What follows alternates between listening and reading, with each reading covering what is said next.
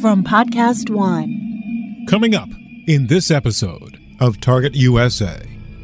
We did not take action to start a war. During a week of high drama between the U.S. and Iran, a top Iranian general was assassinated by the U.S. Americans on military bases in Iraq had to run for cover from Iranian-launched ballistic missiles, and the leaders of both nations warned more attacks could be coming. But what kind of attacks could Iran be planning? The most likely targets that they would go after are going to be financial, defense, oil and gas is one that they are very active in. And then the other one is in technology and information services. But what is Iran capable of? And, the regime had to bring snipers in the street and shooting at the people. Now, U.S. authorities are warning about Iran's possible attacks here in the homeland.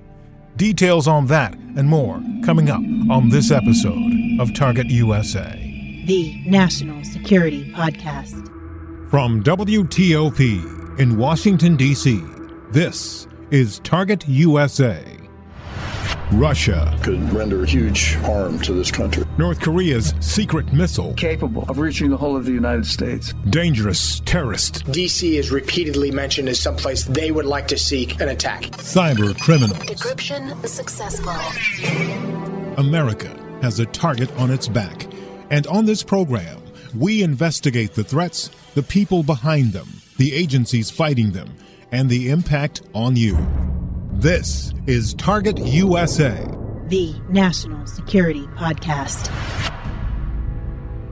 I'm JJ Green. This is how Wednesday, January 8th, 2020, started in Washington. As long as I'm president of the United States, Iran will never be allowed to have a nuclear weapon. Good morning. I'm pleased to inform you the American people should be extremely grateful and happy. No Americans were harmed in last night's attack by the Iranian regime. We suffered no casualties. All of our soldiers are safe, and only minimal damage was sustained at our military bases. Our great American forces are prepared for anything.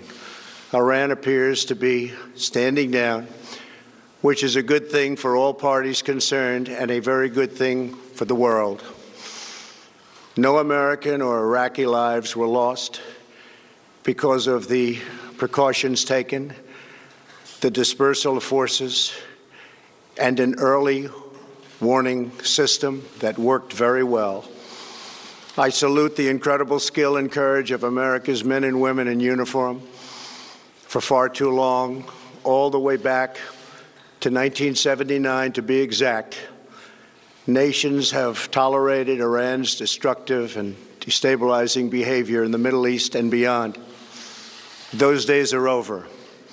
Iran has been the leading sponsor of terrorism, and their pursuit of nuclear weapons threatens the civilized world. We will never let that happen. Last week, we took decisive action to stop a ruthless terrorist from threatening American lives. At my direction, the United States military eliminated the world's top terrorist, Qasem Soleimani. As the head of the Quds Force, Soleimani was personally responsible for some of the absolutely worst atrocities. He trained terrorist armies, including Hezbollah, launching terrorist strikes against civilian targets. He fueled bloody civil wars all across the region. He viciously wounded and murdered thousands of U.S. troops, including the planting of roadside bombs that maim and dismember their victims. Soleimani directed the recent attacks on U.S. personnel in Iraq that badly wounded 4 service members and killed 1 American, and he orchestrated the violent assault on the U.S. Embassy in Baghdad. In recent days, he was planning new attacks on American targets, but we stopped him. Soleimani's hands were drenched in both American and Iranian blood. He should have been terminated long ago. By removing Soleimani, we have sent a powerful message to terrorists. If you value your own life, you will not threaten the lives of our people. As we continue to evaluate options in response to Iranian aggression, the United States will immediately impose additional punishing economic sanctions on the Iranian regime. These powerful sanctions will remain until Iran changes its behavior. In recent months alone, Iran has seized ships in international waters, fired an unprovoked strike on Saudi Arabia, and shot down 2 U.S. drones. Iran's hostilities substantially increased after the foolish Iran nuclear deal was signed in 2013, and they were given $150 billion, not to mention $1.8 billion in cash. Instead of saying thank you to the United States, they chanted death to America. In fact, they chanted death to America the day the agreement was signed. Then Iran went on a terror spree, funded by the money from the deal, and created hell in Yemen, Syria, Lebanon, Afghanistan, and Iraq.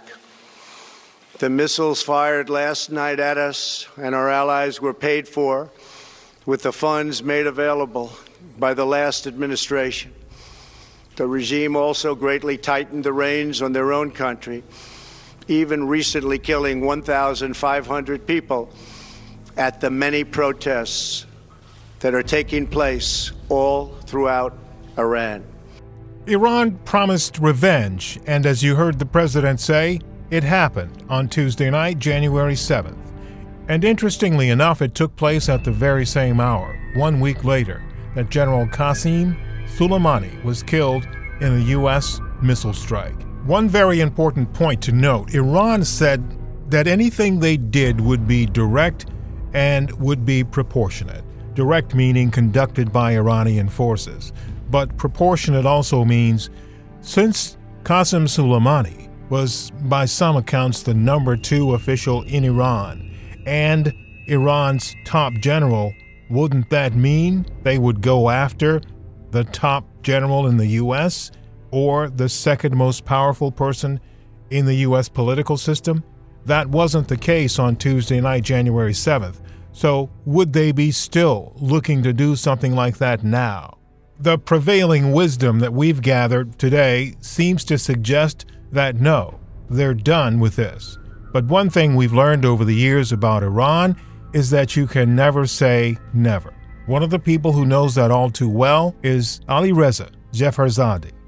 He's the deputy director of the Washington office of the National Council of the Resistance of Iran, and he's been a direct target of some of Iran's aggression.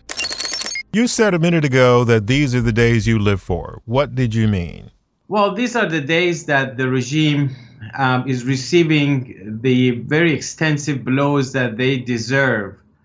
Think about it. 40 years of repression at home and 40 years of terrorism abroad by the Iranian regime.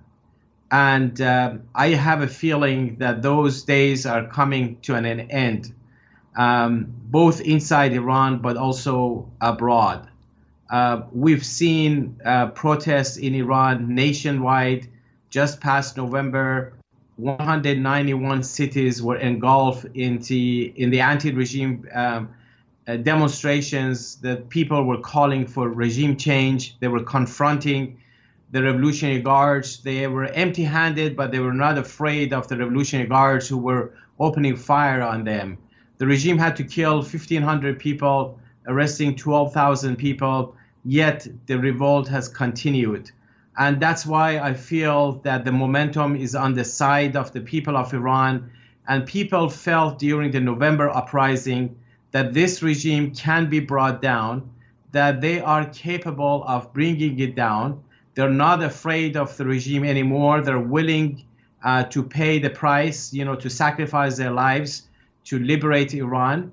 And also, I think the international community is beginning to understand what this regime is all about. In terms of terrorism of the Iran regime, the world had really accepted what the regime was trying to dictate to them. The regime's strategy was, we're the bully in the region.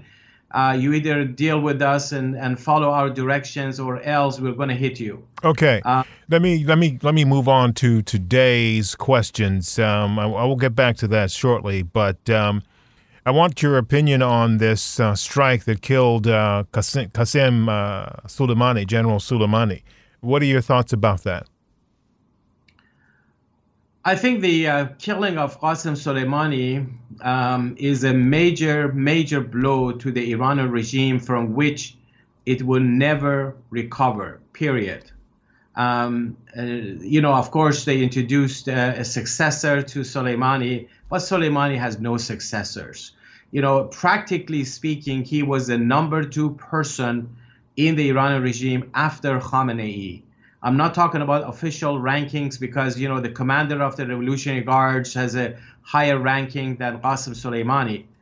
But Soleimani was bigger for the regime than the commander of Revolutionary Guards, than the head of the judiciary, than the president of the regime, Hassan Rouhani, than the head of the speaker of the parliament, than anybody else, because he was someone that was created by Khomeini first and then Khamenei over the years, and he was the protector of the system. He was the biggest ally that Khamenei had in the entire political system of the Iranian regime.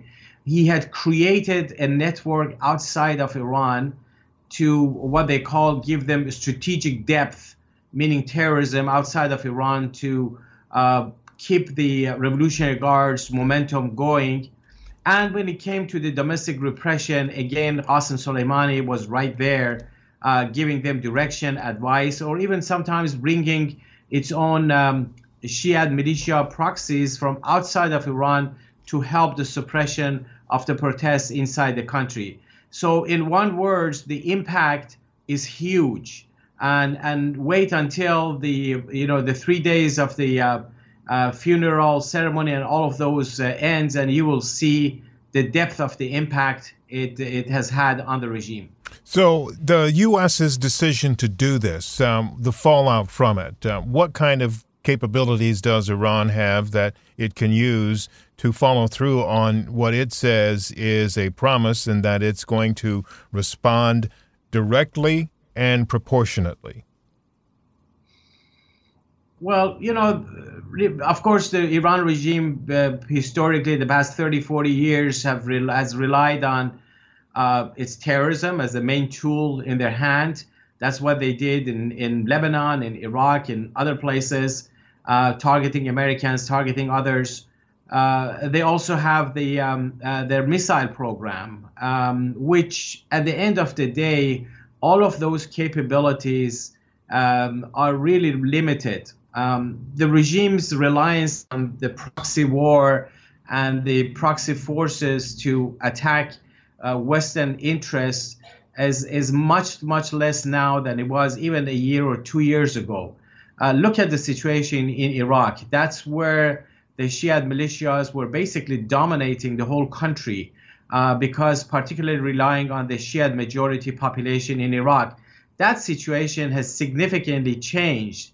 It's the Shia population in Iraq that is revolting against the Iranian regime. You saw in Najaf and Karbala, the two holiest Shia sites in the world, that was revolting against the Iran regime's presence and involvement in Iraq. Basra, the second most populated city in Iraq, again, Shia majority, major revolt there against the regime. So, the regime has lost the ground that it had built through years of, repression and funding all of these groups and training them. The whole thing has crumbled in big time. So I wouldn't count as much on the capabilities of the Iran regime. Of course, the regime does a lot of rhetoric, a lot of hot air. I don't think the regime is capable of delivering its own promises. And those days are over. Now that doesn't mean that the regime wouldn't do anything. Let me just jump in here. Ali Reza, you are a really intelligent guy. You're one of the smartest people that I know when it comes to Iran and many other international affairs situations. And I know that you don't like the regime at all, and with good reason. And, that's not to be contested at all. But talking to intelligence agencies like the Defense Intelligence Agency, and talking to cyber experts, and talking to the Central Intelligence Agency and other people and other organizations, they say Iran is one of the foremost threats to the U.S. and the world. So it seems as though you're saying that's really not true. Is that what you're saying? No, I'm not saying that the Iran regime isn't a threat. Certainly, the biggest threat still remains the Iranian regime. What I'm talking about is their capabilities that has significantly been diminished, both outside of Iran, because they relied on the proxy forces and the environment they created for these proxies to operate in. Like, the Hashd al-Sha'bi. When you have the Hashd al-Sha'bi in Iraq under the attack by the Iraqi people, that limits the capabilities of that group. It puts them on a defensive position, as opposed to the time that they were benefiting the support and the environment favorable to them in Iraq. Look at the situation in Lebanon. Hezbollah, who was dominating that country for 3-4 decades, is in a defensive position. The people are revolting against Hezbollah. And inside Iran is probably the most important element, that this regime is so preoccupied within its own borders. Think about 191 cities being involved in demonstrations against the regime. People were attacking the headquarters of Revolutionary Guards, the Basij forces, the banks associated with the Revolutionary Guards that funds their terror operations. And, the regime had to bring snipers in the street and shooting at the people. This is not a sign of power. This is a sign of desperation, absolute weakness of the regime, that they have to resort to sharpshooters getting on the rooftop of the buildings. The same thing they did in Iraq, shooting the protesters from the top of the buildings, and the same thing they did in Iran. That's why I say the threat is there, but the capabilities of this regime are limited, and this regime has never been so weak. Yeah, well, it also speaks to something you talked about a little earlier, and that is that people are rising up against the regime because, using sharpshooters does not mean that they are necessarily weak. But what it does mean is, to me at least, that they are willing to do something as despicable as that against defenseless people.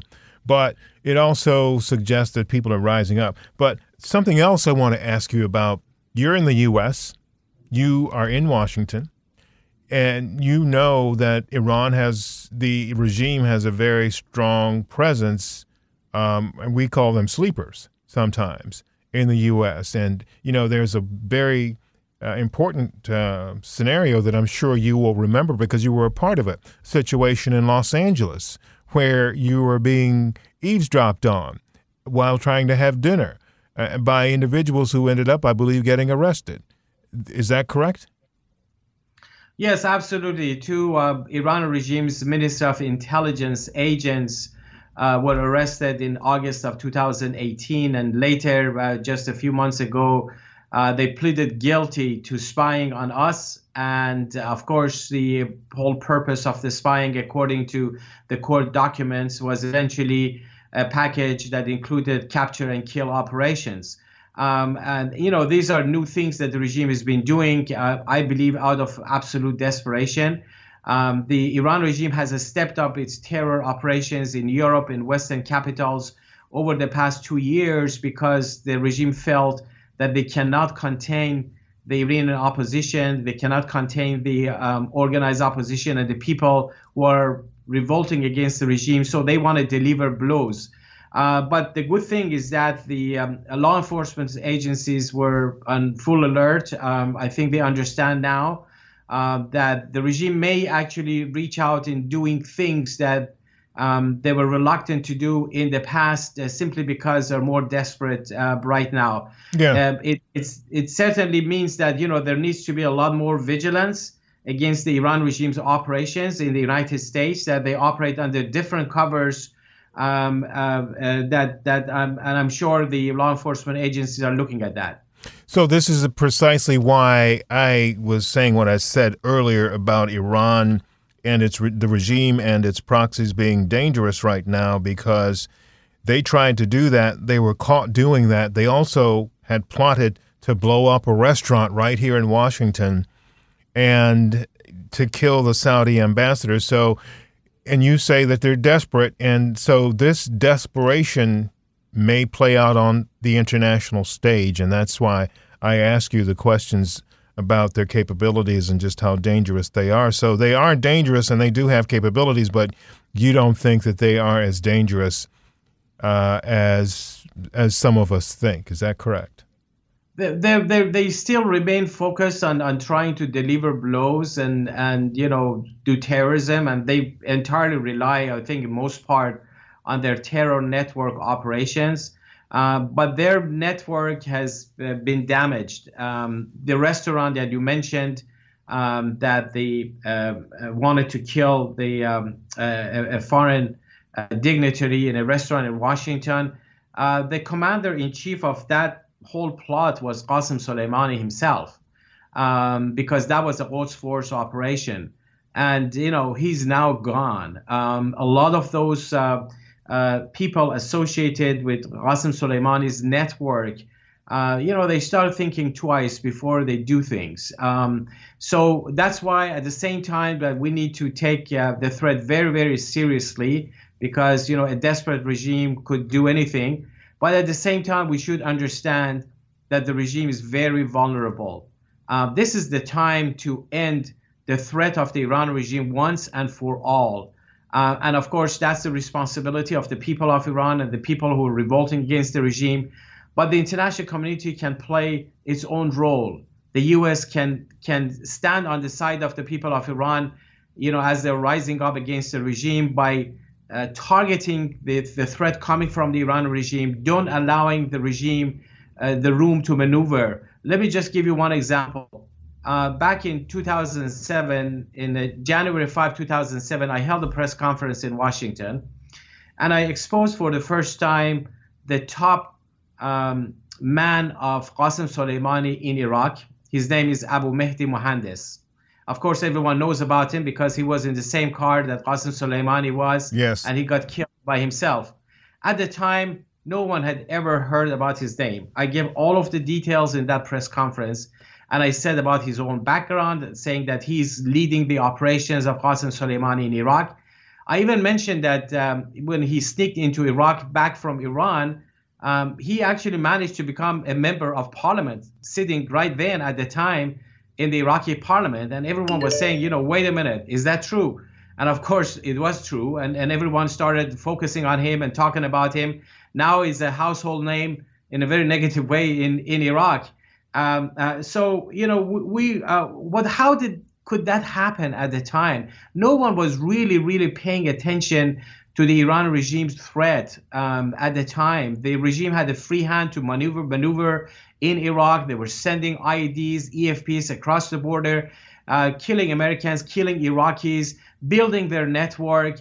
And, they took the most advantage of the inaction that they received in building their network. Mm-hmm. If you change that equation, you will see the impact. And I think the killing of Qasem Soleimani is one step in the right direction in trying to change the equation.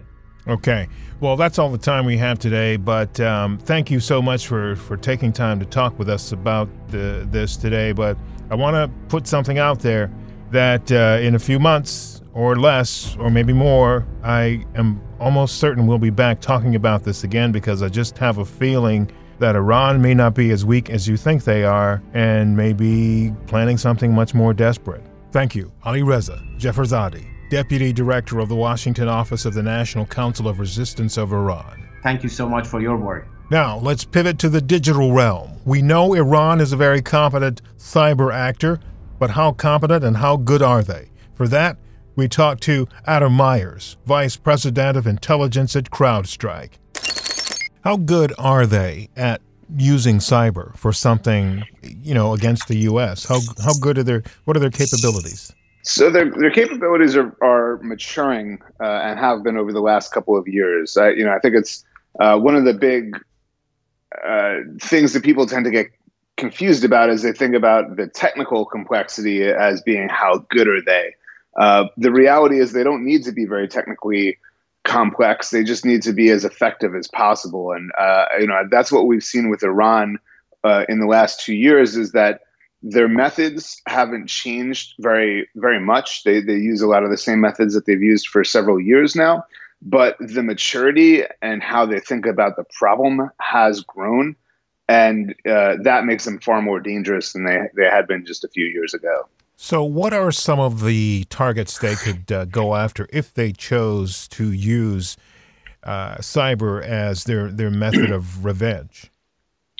Yeah, I think the most likely targets that they would go after are going to be organizations that are in a couple of key verticals. So financial is absolutely one that they'll prioritize. I think that they see the U.S. and capitalism kind of as the predominant feature of the United States, and so that they would target financials. We've seen them do it before.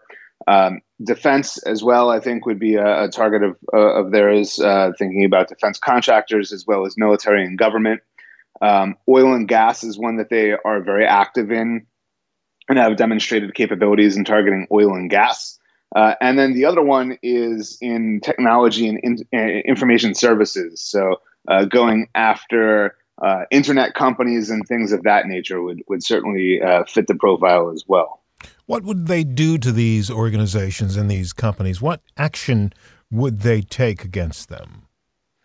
So let me start with Iranian nation-state linked activity, because there's another part of this that I think we should probably mention.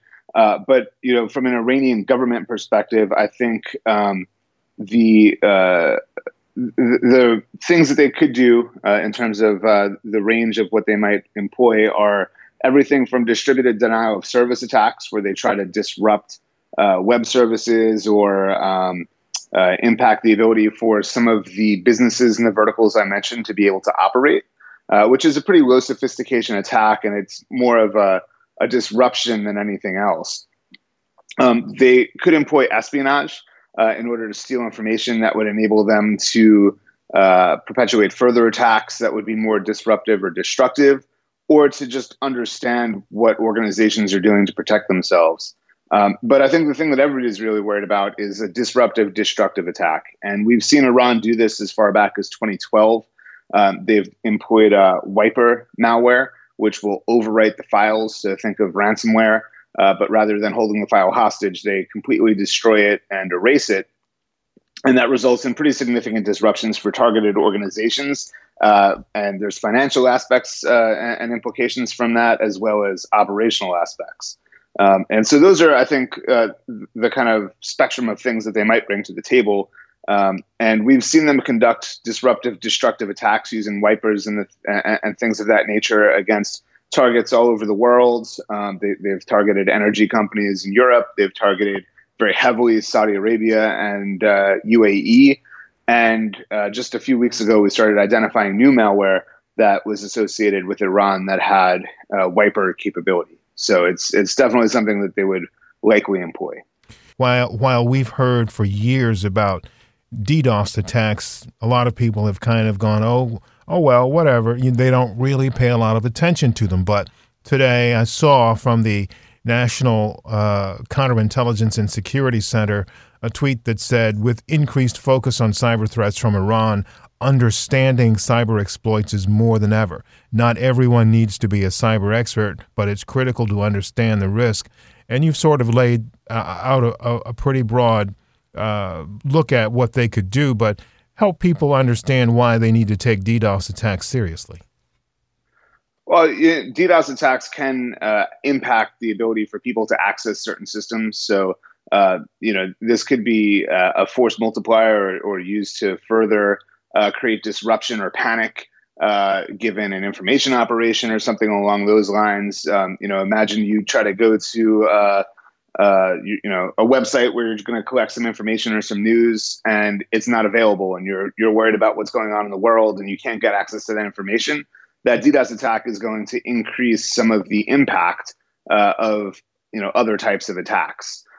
So I think DDoS is definitely something that should be understood. The other thing about a DDoS attack is that oftentimes it can be a smokescreen, where you might have DDoS attack impacting a network service or a web service, and everybody's focused on trying to resolve that DDoS attack, and then they sneak in through the back and do something far more dangerous while everybody was looking at the DDoS attack. So there's multiple ways that a DDoS attack can be leveraged, and they've used DDoS attacks in the past, so it's certainly within their capability. The other thing that I started to mention before too, JJ, is that there are criminal actors that operate out of Iran. You and I have spoken before about big game hunting and ransomware. We have seen numerous criminal actors out of Iran that have engaged in ransomware attacks. And following the most recent situation we have observed actors in underground forums and Iranian criminal actors calling for increased attacks because of nationalistic concerns or trying to kind of bring some solidarity with the regime. And then the third component is hacktivism. We've already been observing hacktivist campaigns that are using Soleimani imagery and things of that nature to kind of convey this, a message. And so, there are some kind of indications that there is cyber activity occurring today. What haven't I asked you about that you think is important that we need to know, that we need to focus on as we look at this risk and this situation that the U.S. is facing with Iran promising to attack and saying that it wants to do this very quickly, very soon? Yeah, I think the thing that I would point to is, what do you do? How do you protect against this, and how do you stay in front of these types of threats? So what we've been providing to our customers is guidance in terms of what we're seeing and understanding activity, which is absolutely critical. But there's a lot of things that can be done to ensure that organizations have a great security posture to defend against these types of attacks. You're making sure that you have appropriate visibility on your endpoints, especially today more than ever. A lot of endpoints aren't, when I say endpoint, I mean a computer, a mobile device, a phone, an iPad, whatever it could be. They're moving on and off the network, the campus. It's much more porous from a security perspective, today than it had been, say 10 years ago. And so ensuring that you have visibility on all the endpoints that you're responsible for, to know if something is going on, if something malicious is occurring, and leveraging technology. Today there's machine learning and artificial intelligence being applied with security technology, and that allows you to kind of detect the things that are unknown. Much of the older security software, what we would call fossilized security software, relies on signatures and signatures alone. That's basically looking for only the bad things that you've already seen, which, as you can imagine, is not the best way to try to protect an enterprise. So leveraging machine learning and artificial intelligence and some of the so-called next-gen technology that's available will enable organizations that are likely to be targeted by these types of threats to stay ahead of them and to detect the unknown threats that are out there that have never been seen before. That's Adam Myers, Vice President of Intelligence at CrowdStrike. And one final note today. We've learned late today, this is the 8th of January, 2020, that the U.S. government is now very concerned about the possibility of some kind of activity here in the homeland. Several days ago, DHS issued an update to the National Terrorism Advisory System for the general public's consumption, warning of the possibility threats from individuals and organizations sympathetic to Iran here in the homeland. It detailed concerns about Iran and its partners such as Hezbollah conducting operations like terrorism here in the U.S. Well, today, in a separate, more detailed bulletin for law enforcement across the U.S., they've been warned to be vigilant. Cyber attacks infrastructure attacks, and possible physical attacks from homegrown violent extremists are a significant concern, and this bulletin was designed to express that to law enforcement. That's it for this episode. On our next episode, we'll be right back on this topic again because, believe me, we haven't heard the last or seen the last of issues and concerns between the U.S. and Iran. In the meantime, thank you for allowing us to spend some time with you today and for listening. I appreciate that deeply. If you have any questions or comments, send me an email at jgreen@wtop.com. That's the letter J, the color green, one word, at whiskeytangooscarpapa.com. Also, follow us on Twitter at TUSA Podcast. That's at Tango Uniform Sierra Alpha Podcast. And for more national security news, you can sign up for my newsletter. It's called Inside the Skiff, and you can do it at WTOP.com/alerts. I'm JJ Green, and this is Target USA, the National Security Podcast. If you love true crime podcast, Podcast One is the perfect destination. We've got 2 awesome true crime podcasts trending right now, and you ought to check them out. First up, based on the iconic series on A&E, Cold Case Files explores some of the most difficult-to-solve murders which stymied investigators and went cold, sometimes for decades. Next up, Copycat Killers is the latest podcast from Reels and Podcast One. Every episode takes you behind the scenes of real-life murder cases, which copy memorable slayings seen in Hollywood movies. Check out both Cold Case Files and Copycat Killers. They're going to be your next favorite true crime podcasts. And be sure to subscribe on Apple Podcast, Podcast One, and many of your favorite podcast listening apps. Now, stay tuned for the latest headlines from the Associated Press.